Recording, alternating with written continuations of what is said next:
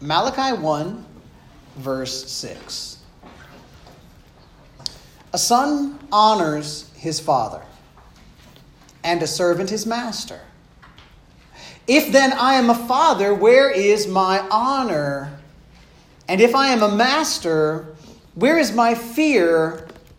Says the Lord of hosts to you, O priests, who despise my name. Will you pray with me? Lord, we need to know you and what you desire in your word. And in this text, we read of a grievous sin. And God, we want to be free from it. So help us learn. Help us repent. Help us honor and fear you. That's our prayer in Jesus' holy name. Amen. You can be seated. Malachi spoke to the people of Israel somewhere around 433, maybe as late as 425 BC. And this short book of prophecy opens with a beautiful reminder to the people of God. Remember last week, God has loved this nation. The Lord declares that in verses 2 through 5. And how did God prove that he loved the nation? His past faithfulness was there to choose Israel, even as he also swore to and carried out the promise to judge the enemies of the nation. And God points in verse 5 to an even brighter hope. The promise that God's greatness would be seen well beyond the borders of the promised land. God will be glorified around the globe. And with a hopeful beginning like that, I mean, doesn't it sound like a nice book? Doesn't it sound pleasant? God has loved you, he says to Israel. God has judged your enemies. He's chosen you. He's proved his love. His greatness is going to be seen globally. This is pretty, isn't it? So we would expect a very pleasant book to follow. And indeed it is in some ways, but we're going to see a problem right away. And we're going to see a problem that is as significant as anything you ever see in the Word of God. Because it's a problem of those who are supposed to be following God, ignoring the things that God says are of utmost importance. It's a problem relating to the honor of God and the fear of God. Now, because this is so important, I'm going to ask you to do a little bit of work with me here today. Is it okay if we do a little work together? You guys got to join in? All right, I'm so glad. Even before we study everything that God says to the people of God through the book of Malachi, we need to take a closer look at the responsibilities of the people of God as concerns two very important words: honor and fear. Now, for some of you, this is going to be very, very old, very... You got this. This is super familiar. But for others of you, this may actually communicate as new to you. But whether it's old or whether it's new to you, we've got to look at these concepts. They're vital to you and me worshiping the Lord rightly. Malachi says to us that God identifies himself to Israel as both a father and a master to that nation. And those illustrate to the people how the nation ought to be responding to God. Human fathers and human masters, bosses, in general, are deserving of honor. They are to be given honor. Well, how much greater is God than any earthly father? Much, right? How much greater is God than any boss you've ever had? That one even communicates more, doesn't it? God is the greatest father ever. God is the highest master ever. Thus, God is worthy of the greatest honor of all. And again, if your eyes go to Malachi 1 verse 6, our text for today, our springboard, if you will, for today, God uses two terms for what he is owed by the people of Israel as a father and as a master. The people of God owe him honor and fear. So this morning our message is really a single point sermon. It was supposed to be the first point of another message, but it didn't make it. It did not survive the construction of a multi-point sermon. This message, the point is that you would rightly honor and fear the Lord. This is what God commands. This is what God demands of his people. So let's see if we can figure out what in the world does this mean. So let me give you a couple examples of scriptures first that the people of God, especially the priests of God, had to know during Malachi's day that would tell them that this is important. And by the way, you're not going to have time to flip to every scripture I read this morning because there's going to be a lot. So you're going to do a little writing down and you're going to do a lot of listening. So in a lot of ways, you're going to have to handle a sermon the way I handle sermons. You have to listen and learn rather than see everything today. Deuteronomy 10 verses 12 through 14 read, "And now Israel, what does the Lord your God require of you but to fear the Lord your God? To walk in all his ways, to love him, to serve the Lord your God with all your heart and with all your soul, and to keep the commandments and statutes of the Lord which I am commanding you today for your good. Behold, to the Lord your God belong heaven and the heaven of heavens, the earth with all that is in it." Did you hear the call in that verse to fear God? Did you hear the call in that verse to obey God and see God as the owner of the universe? He's the greatest of all. How about Psalm 22, verse 23? Listen to this. "You who fear the Lord, praise him. All you offspring of Jacob, glorify him and stand in awe of him, all you offspring of Israel." God-fearers are called to glorify God. Now, let me point this out right now. To glorify God is to honor him. Same Hebrew word, actually. Isaiah 8, verses 12 and 13. "Do not call conspiracy all that this people calls conspiracy, and do not fear what they fear, nor be in dread. But the Lord of hosts, him you shall honor as holy. Let him be your fear, and let him be your dread." Honor God as holy. Let God be your fear. These are the commands of God. These are the commands of God that the people of Malachi's day, those who had accessed his word, they knew this was the command of God. How do we obey? God asked in Malachi 1:6, "If then I am a father, where is my honor?" If you and I are to honor God rightly, it would be wise for us to know what he's talking about. Wouldn't you agree? What does he mean? The word for honor here, as I just said to you, is often translated in the Old Testament, glory. He could very well have said, "If I'm a father, where is my glory?" To honor God, then, as a verb, is to glorify God. Whatever God's honor is the same as whatever his glory is.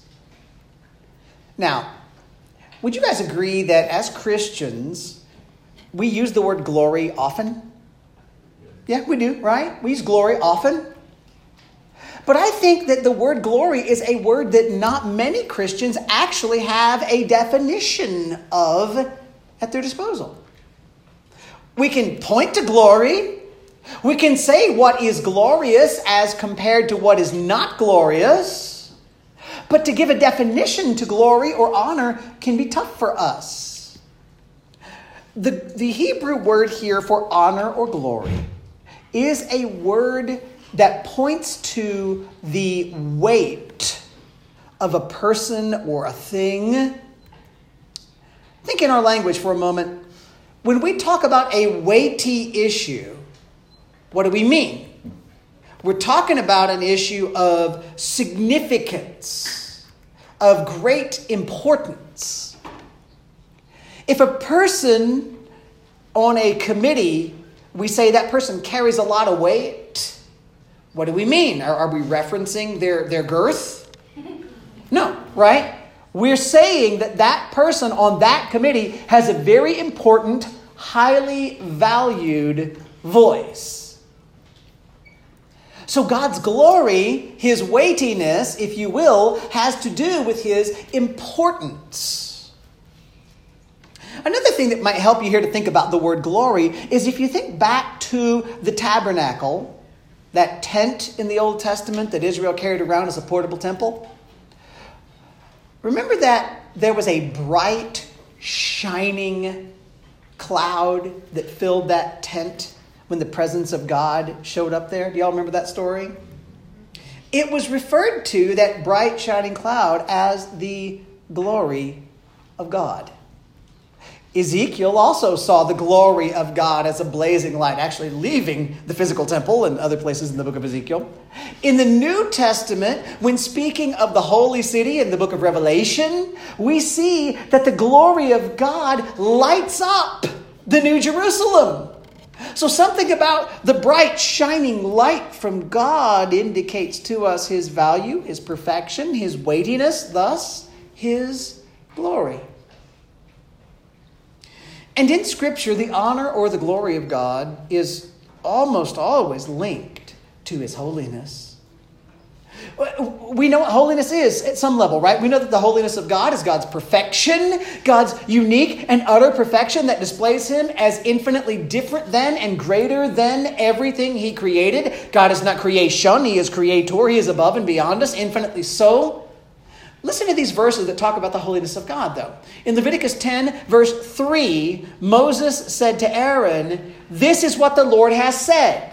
Among those who are near me, I will be sanctified, and before all the people, I will be glorified." Sanctified and glorified, set apart, seen as holy, and glorified go hand in hand to the Lord. Showing God as holy, demonstrating that God is holy and perfect and above us and greater than us, that is to glorify God. That is to point to magnify God's holiness, is to honor him. Or Isaiah 6, verse 3. Remember Isaiah in the temple getting a vision of God? It says one of the angels called to another and said, "Holy, holy, holy is the Lord of hosts. The whole earth is full of his glory." Does that sound funny to you, by the way? Think about this for a second. The angels of God around the throne of God declare God to be holy, holy, holy. You guys know that, right? You've heard that before a few times. You've sung it a few times. What is the result of that holy, holy, holy, 3 times holy, holiest, holy God? What is the result of God's ultimate holiness?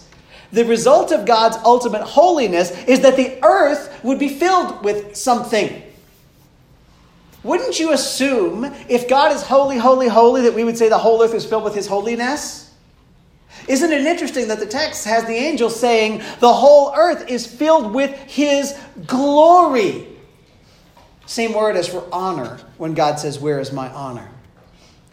So we can extract that the glory of God is the manifestation, the display, the measure, the pointing toward God's holiness.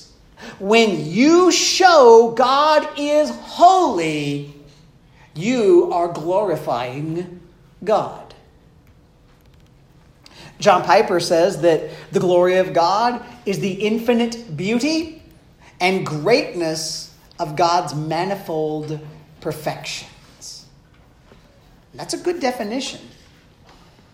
The glory of God is the display of all that makes him worthy, all that makes him greater than you and me. Now, God asks about the honor that he is due. And he's asking about the responsibility that the followers of God have to demonstrate for a watching world to see that God is holy, that God is great, that God is majestic, worthy, wonderful, weighty, valuable. To honor God is to do things that show that God is glorious. Now let me ask another question. This is going to take a little bit to answer, but this is important. How important is it that God be glorified? Or how important is the honor and glory of God to God? In point of fact, God shows us in His Word that His glory is often the motivating factor behind everything that the Lord does. By the way, what would you say about something that you said, this motivates me to do everything that I do? Would you call that moderately important to me? If I am so motivated by a thing that everything you see me do is motivated by that fact, you can guess that that fact is something that is of high importance to me. God's glory is God's number one priority. God's glory is God's number one priority. How can we find that out? Let me ask you several questions with scriptural answers, and we will see that there is a consistent answer to these questions. Some of these, by the way, I did borrow from John Piper's book, Desiring God, in the appendix, which is a lovely thing, one of the early appendices that tell you of the reasons God does the things that He does. Some of these are other questions that I found and added as well. But what you're going to find is that in all the different kinds of things we see God do, Old Testament, New, judging or forgiving, God is motivated by His own glory, the honor of His own name. Listen with me and play along, okay? Why did God create people? Isn't that a good question? Parents, have you ever had a child ask, why did God make us? Sometimes you get that question. In Isaiah 43, verses 6 and 7, you listen now. This is where you got to learn like me, because you don't have time to flip to every spot. But see if you hear the answer. I will say to the north, give up, and to the south, do not withhold. Bring my sons from afar and my daughters from the end of the earth. Everyone who is called by my name, whom I created for my glory, whom I formed and made. Did you hear the answer to why God created humanity? For my glory. Okay, we know in the Old Testament, not only did God create people, but God also, He chose the nation of Israel for Himself to be His special people, a special possession, right? Why did He do that? Jeremiah 13, verse 11 says, for as a loincloth clings to the waist of a man, so I made the whole house of Israel and the whole house of Judah cling to me, declares the Lord, that they might be for me a people, a name, a praise, and a glory. But they would not listen. Did you hear why God chose Israel? So that they could be for Him a people, a glory. That they would magnify His glory. So God created people for His glory. God chose Israel for His glory. Now, you all know the Old Testament story of Israel wandering around in the desert, right? With me still? Was Israel obedient to God while in the desert? No. God could have wiped them out in the desert. Why did He not? Ezekiel chapter 20 verse 14 says, but I acted for the sake of my name, that it should not be profaned in the sight of the nations in whose sight I had brought them out. God did not destroy Israel, not because of Israel, but because of the honor of the name of God. Why did God use His power then to bring Israel back? Because He exiled them into Babylon in the 500s, right? 500s BC. Why did God bring them out of Babylon? Listen to this. Isaiah 48 verses 9 through 11. For my name's sake I defer my anger. For the sake of my praise I restrain it for you, that I may not cut you off. Behold, I have refined you, but not as silver. I have tried you in the furnace of affliction. Listen to this repeated. For my own sake, I do it. For how should my name be profaned? My glory I will not give to another. Do you guys think God's trying to make a point? So in the Old Testament, we see piece after piece and time after time and activity after activity that when God chose to do a thing, he was motivated, his action for doing a thing was motivated by his own name, his own honor, his own glory. New Testament then. Why did Jesus walk to the cross?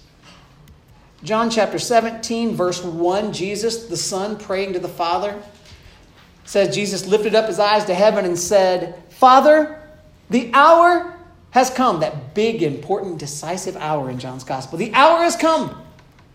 Glorify your Son, that the Son may glorify you. Do you guys hear Jesus' motivation for walking to the cross? Okay. Why else did God send Jesus to the cross? Romans 3:23 and following. You guys know Romans 3:23, don't you? For all have sinned and fall short of the glory of God, and are justified freely by his grace as a gift through the redemption that is in Christ Jesus, whom God put forward as a propitiation by his blood to be received by faith. Now start asking yourself, why did God send Jesus to be this substitution, this sacrifice, this propitiation for us? Why did God do that? This was to show God's righteousness. By the way, what do we call it when we show God's righteousness or show God's perfection? Glorifying God. This was to show God's righteousness because in his divine forbearance he had passed over former sins. It was to show his righteousness at the present time so that he might be just and the justifier of the one who has faith in Jesus. And what becomes of our boasting? It is excluded. By what kind of law? By a law of works? No, but by the law of faith. Okay, let's have some more fun. This church, of course, you guys know, is Providence Reformed Church, right? Does that mean that our church has been formed more than once? No. It means that we hold to some particular views, and one of them is that we believe that those who are saved are the elect of God, the predestined of God, saved by God's sovereign power. Well, why did God predestine us? That's a fair question, don't you think? Ephesians chapter 1, verses 5 and 6 say, He predestined us for adoption as sons through Jesus Christ, according to the purpose of his will, to the praise of his glorious grace with which he has blessed us in the beloved. Or Ephesians 1, 11 and 12, in case that wasn't enough reason for you.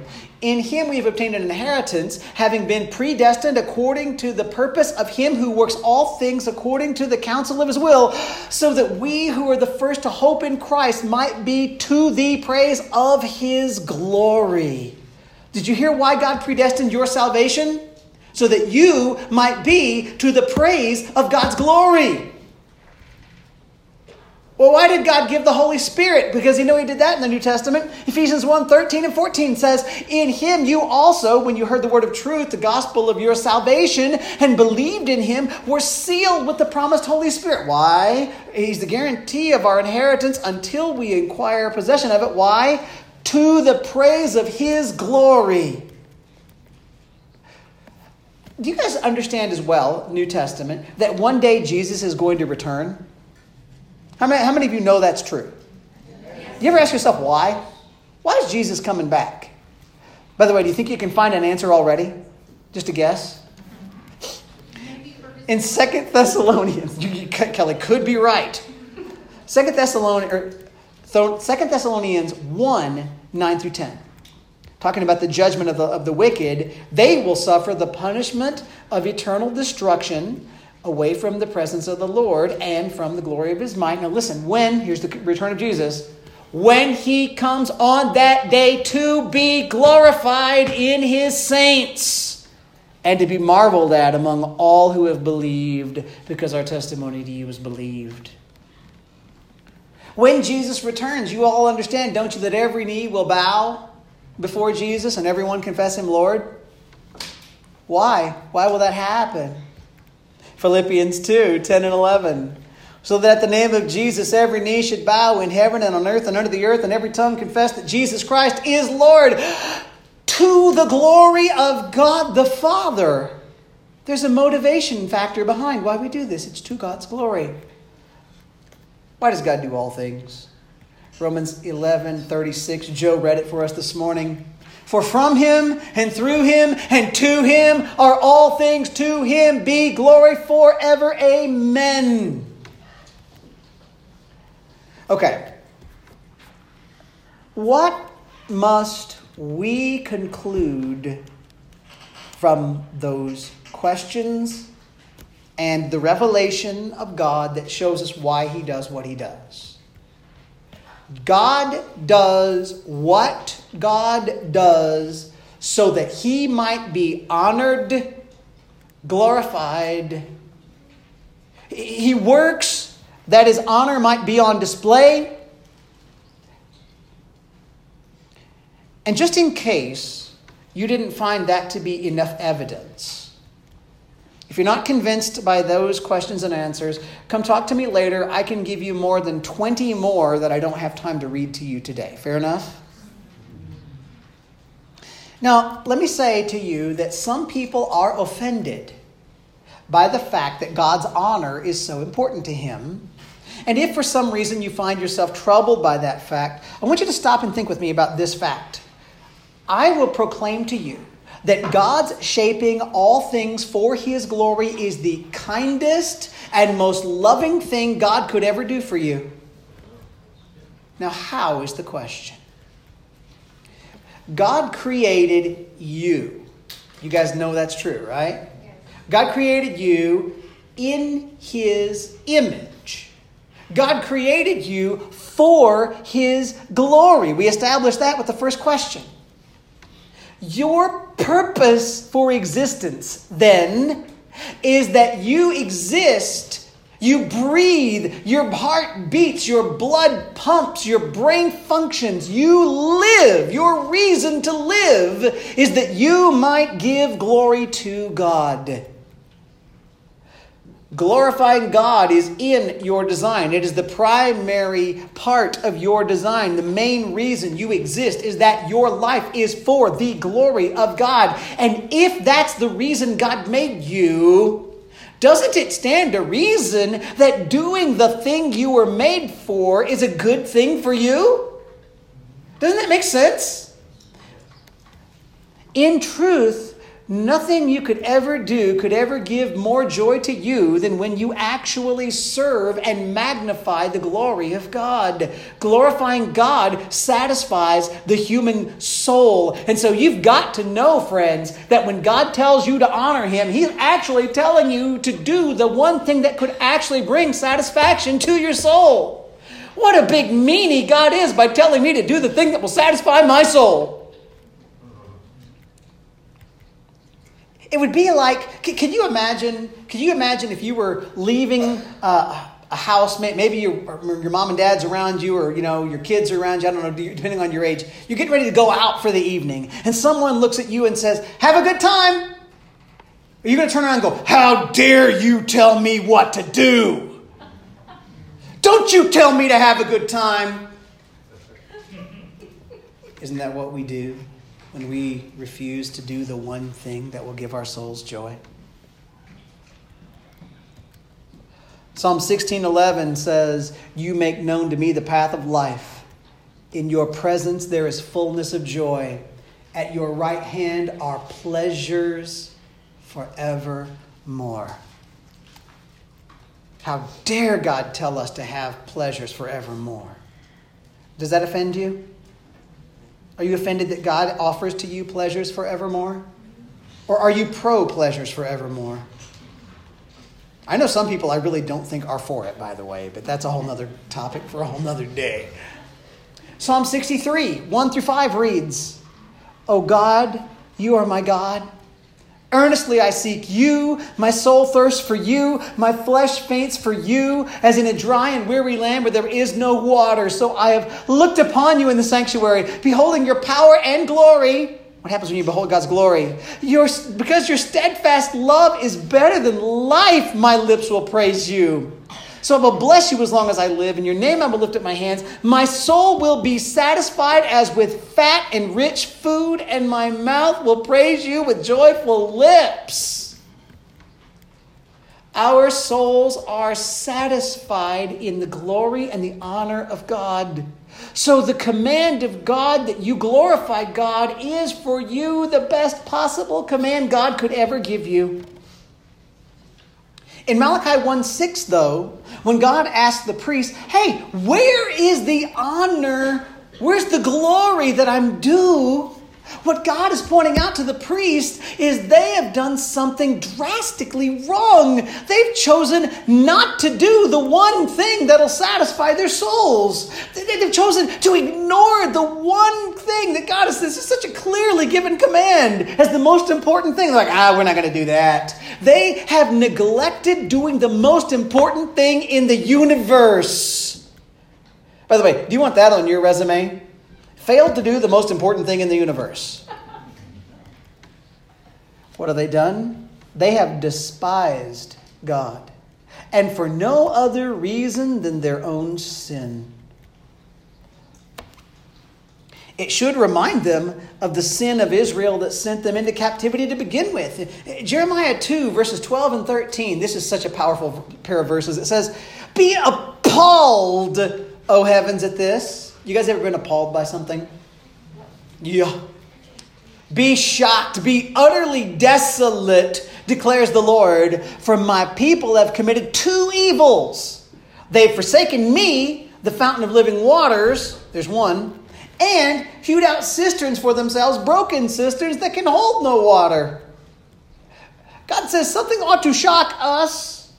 How crazy would it be for a person to turn away from God to seek their satisfaction someplace else?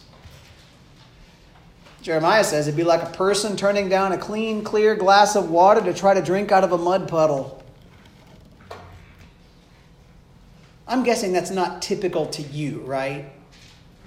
You don't go through the drive-through at In and Out on the day after it's rained, take your soda, set it aside, and take the straw and just go down into the gutter.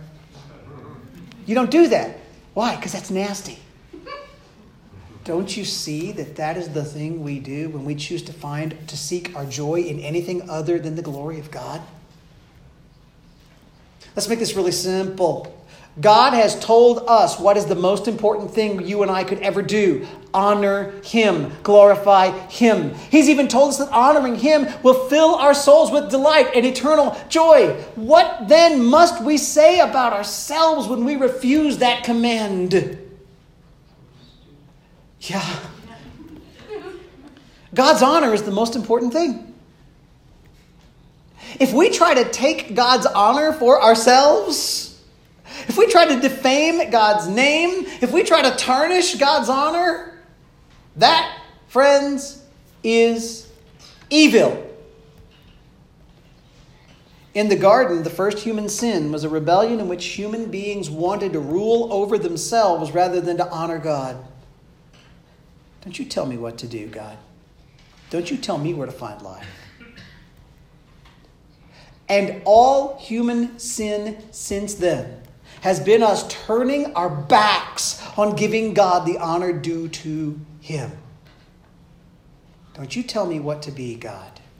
Don't you tell me that you made me with a purpose, God. Don't you tell me, God, that there is a reason that men are men and women are women.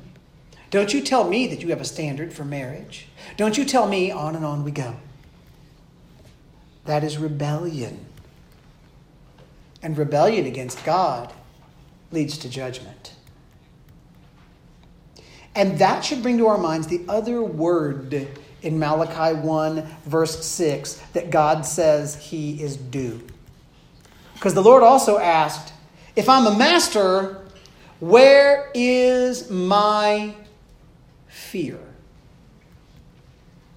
We are to honor God, and we are to fear God.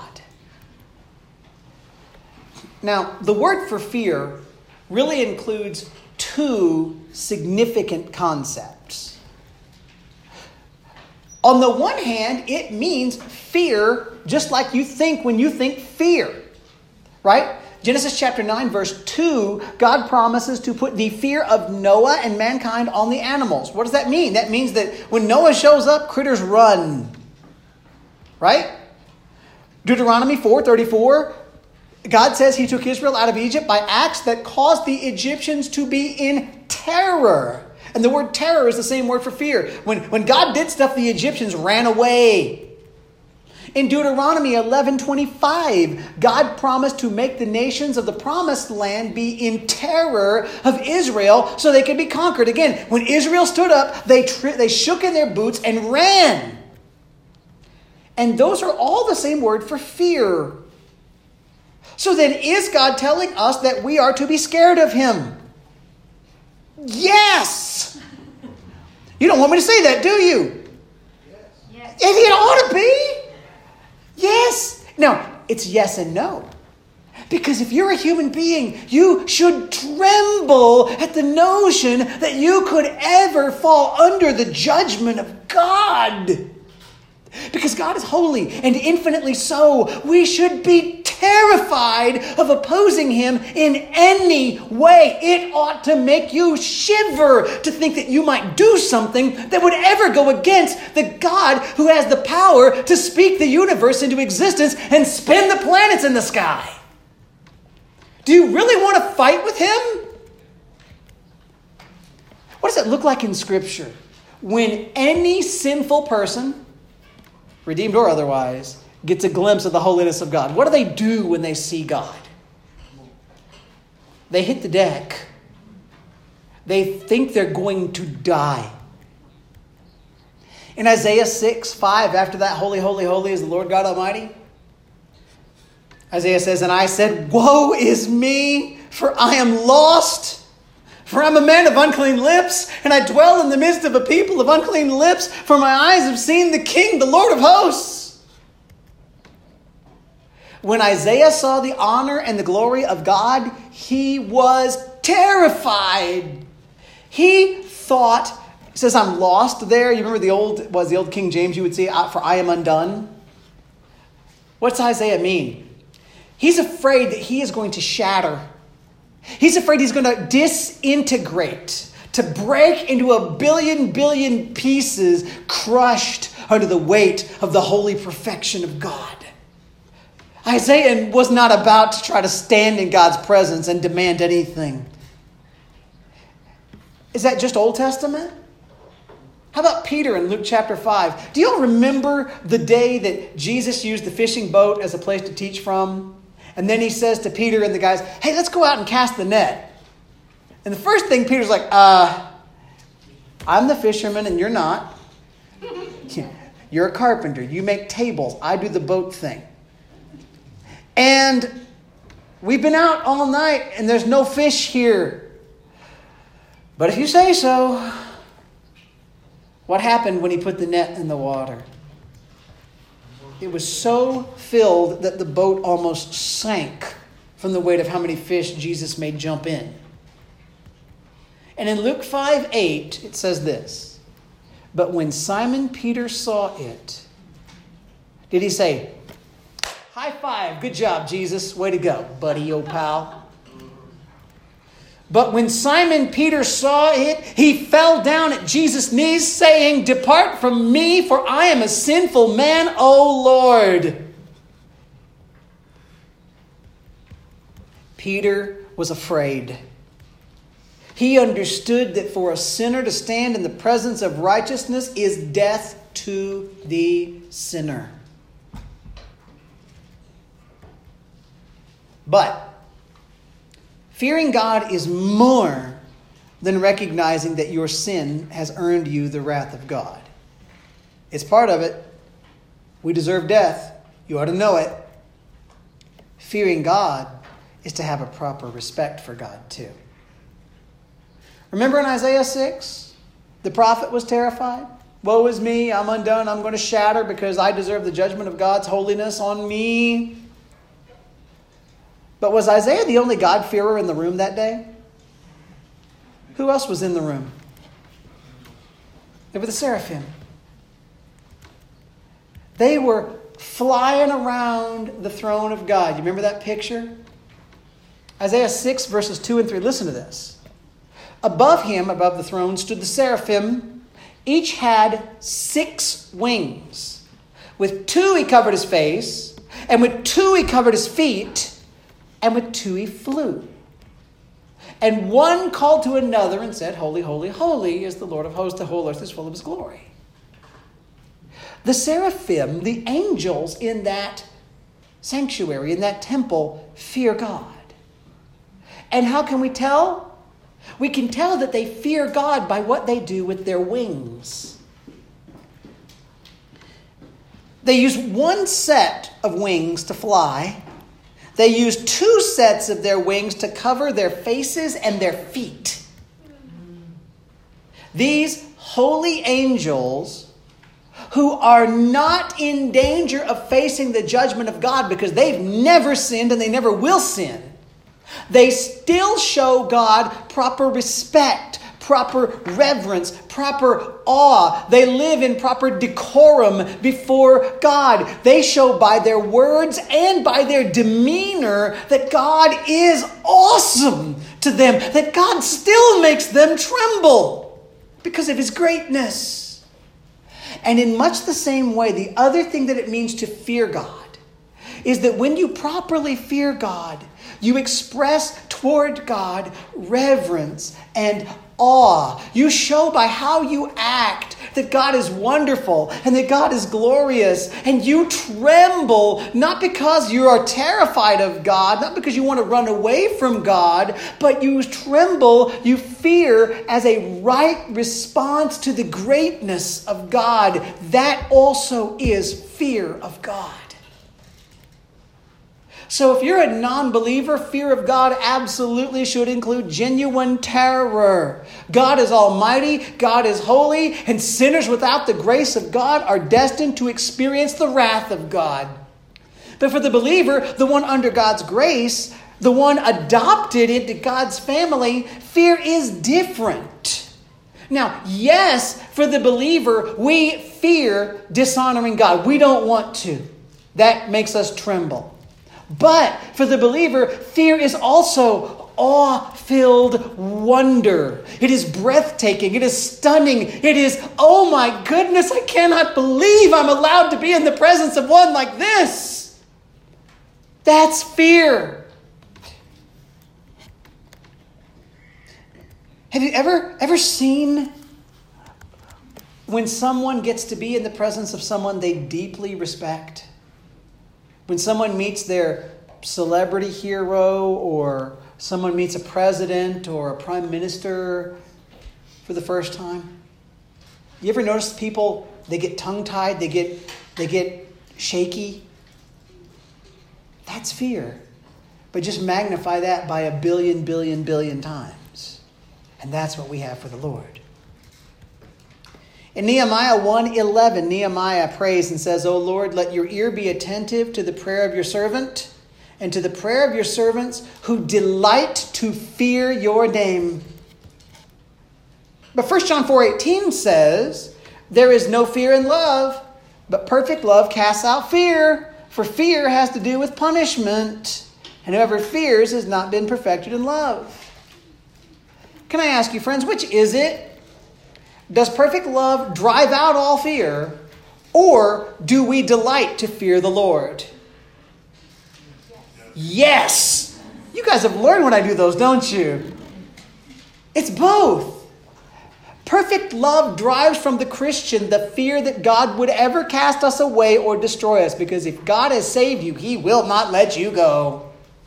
The perfect love of Jesus welcomes us to God as God's very own children. And as God's children, we can delight to fear him, to respect him, to marvel at his strength, to wonder at his holiness, to be in awe that God would ever forgive someone like us. That's part of it. Hebrews 12:28 and 29 read, therefore, let us be grateful for receiving a kingdom that cannot be shaken. And thus let us offer to God acceptable worship with reverence, there's a fear word, and awe, for our God is a consuming fire. And now it remains for you and me to obey the commands of our God. He is holy. He is a consuming fire. To give God honor is the reason you were created. To fear him in genuine worship is right, and it is the delight of your human soul. So how do you do it? First, If you have never come to this God for salvation, I urge you, don't you dare think you can run from him. You ain't fast enough to get out of the universe. You cannot escape him. You cannot defeat him. And you cannot eternally ignore him. So listen to me. Come to God. Turn from your sin. Believe that God sent his one and only Son to this earth to live a human life to save your soul. Believe that Jesus died to pay for our sins and he rose from the grave. Believe that he will forgive everyone who comes to him in faith. Believe that there's not a single thing you can do to earn salvation, but that to be forgiven is a gift from God to you by grace alone, through faith alone, in Jesus alone. Repent, believe, and be saved. That's the first thing you've got to do if you want to honor and fear God rightly. And if you need to know more about what that means, come talk to me after service. Come talk to me this week. I'll do my best to help you, okay? But for the rest of us here, those who are the saved in Christ, what do? Honor God and fear God. How? 1 Corinthians 10:31. This verse would summarize nicely as much as a few others I could give you. So, whether you eat or drink or whatever you do, listen to this. Do all to the glory of God. How's that for a summary? Just take your life and lay it out in front of God. This is the point you should not be checking out, by the way. Examine your life and ask this question. How can I demonstrate the honor and glory of God in everything I do? In every situation, in every corner, ask, how can I show the weightiness, the importance, the perfection of God? Husband, as you prepare to say something to your wife about that thing she's been up to, how can you show the glory and the worth of God in your life? Do you think that might change your tone? Do you think that might change how you choose your words? You think it might change the attitude of your heart? Wife, as you see the flaws in your husband, which I know is extremely difficult for many ladies to do, but if by some miracle you're able to find a flaw in your husband, I don't know why that's funny. How can you demonstrate that the Lord God is your first, highest priority? How might that change what you say or how you say it? Children, how do you respond to your parents? Or how can you respond to your friends in a way that helps them see that God is important to you? Let's go formal for a moment. Let's think about, Sunday. It's Sunday, right? What actions can you take to demonstrate to a watching universe, be it your neighbors or the angels of God, that God is your top priority? Let's rewind a little bit. What time do you need to go to bed on a Saturday night to show the watching universe that worshiping your God, that magnifying his glory is the most important thing that you could ever do in your coming week? One Sunday morning's here. What can you do differently to show more clearly that God is your number one priority? Friends, the question, how can I give God honor in this situation? That's a question that applies to everything you are and everything you do. I just gave you a couple examples. Can you think of some more on your own? I hope so. How do I show God honor in this situation? It applies to how you sleep, how you eat, how you talk, what you watch, what you wear, where you go, how you pray, how you spend your money, how you give to the church, how you discipline your children, how you behave in relationships, who you marry, how you sing, every single thing. What labels you wear, how you identify yourself to a watching world. These have the opportunity to communicate either that God is number one or that some other issue is more important to you. This is one of the reasons I so deeply hate when I hear that a Christian puts a label word in front of what kind of Christian they are, especially when that label's a sin. I am a blank Christian, and the blank is something sinful that they label themselves with. That does not show that God is number one. In the Great Commission, Jesus told us to make disciples. How? He told us to help people come to faith in Him, which results in baptism and their connection to the local church. And He told us to teach people to obey what? Everything He's commanded. In John 14:15, Jesus said that the one who loves Him, you know what the one who loves Jesus is going to do according to John 14:15? Obey His commands.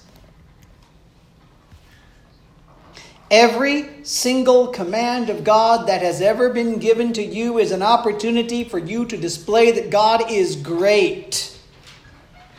What does that mean you ought to do? You better know those commands, huh? And then, when you know the commands of God, when you know what God says about something in your life, ask the question, will I submit to God that I might honor God? Christians, God is a great Father and He is a mighty King. He is worthy of all honor. He is worthy of all fear. So fear Him. Don't trifle with God. And glorify Him. See to it that every aspect of your life, public or private, simple or complicated, casual or formal, declares the worth and the weight and the importance and the supremacy and the majesty and the glory of God. Not to do so despises God's name, but to rightly honor God leads to joy and eternal delight. Will you pray with me? Father, your word is good. And I thank you that you have given us so many reasons to praise you. And God, right now I declare that we all in this room and all who hear this message have heard from your word that you have commanded your people to honor and fear you. So right now, God, I pray this. Help us honor you. Help us fear you. Help our lives glorify you and show the watching universe that everything you are is number one. God, give us that grace. We pray in Christ's holy name. Amen.